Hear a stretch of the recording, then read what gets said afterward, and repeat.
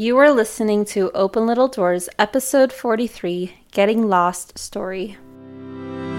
Welcome to Open Little Doors, where we share ideas on using play, storytelling, and imagination to help you motivate, guide, and connect with your child.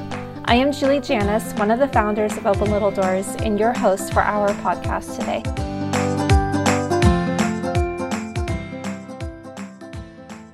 Hey everyone, today we've got a story for you that is a follow-up to our safety episode from last week.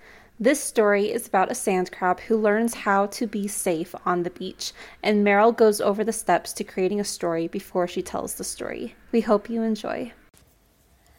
For a follow-up from our safety episode, I thought I would share a safety story today using the steps for our story guide. So the first step is to think about what you want to focus on in the story. So in this story, a safety issue that I think I've run into at least once with every single one of my children has been getting lost. At one point or another, we've lost track of each of them. So I'm going to choose what to do when you get lost.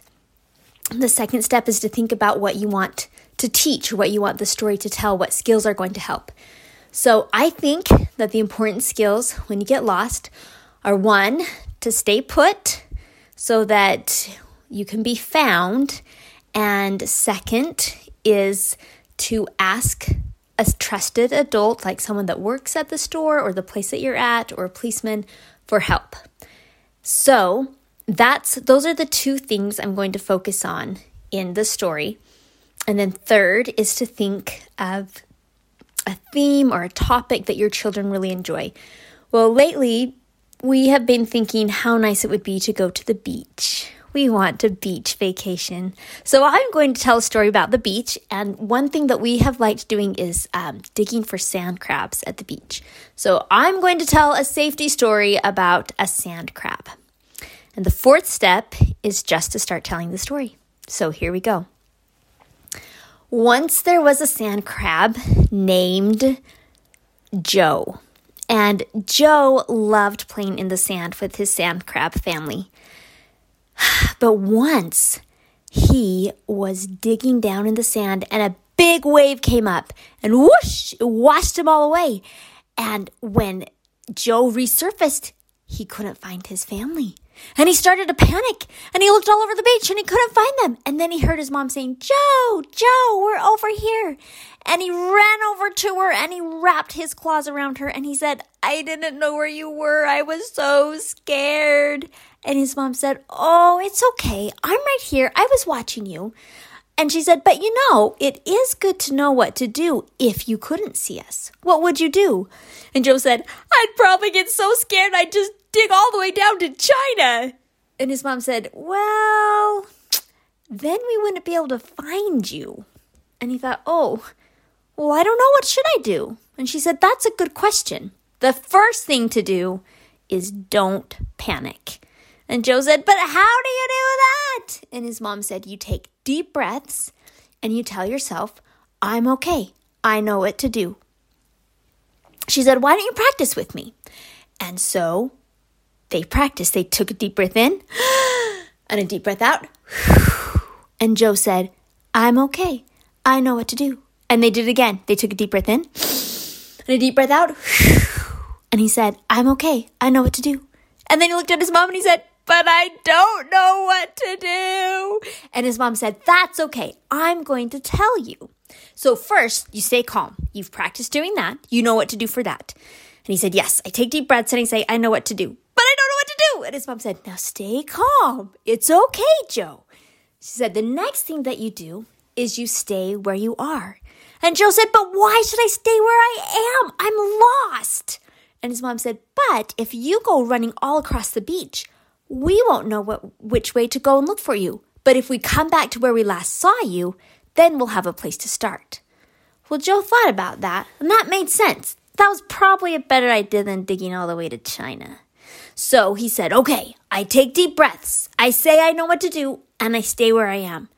And then do I just hope that you'll find me? And Joe's mom said, well, maybe if you don't have any other options, the other thing you can do if you're lost is you can ask a trusted sand crab. And Joe said, should I just scream, I'm lost, someone come and help me? And his mom said, well, that's maybe not the best idea because there might also be a hungry seagull flying overhead. And when he hears you squawking, he's going to know what to do with the lost sand crab. Said Joe, I don't think I want that to happen. So his mom said, so you should probably find a safe place to wait that's close to where you were and then look around. Maybe you see another sand crab and you could tell them your name and my name and ask if they know how to help you get back to me. Oh, said Joe. Okay, why don't we practice, said Mom. Then you'll know exactly what to do. Well, Joe thought this sounded like a good idea. So she said, okay, Joe, pretend you're digging down in the sand. And Joe didn't even pretend. He dug because he liked to dig. He dug and dug and dug and dug and dug. And he came up and he couldn't see his mom. And he started to panic. And then he thought, oh, wait, I know what to do. Do you guys know what he should do?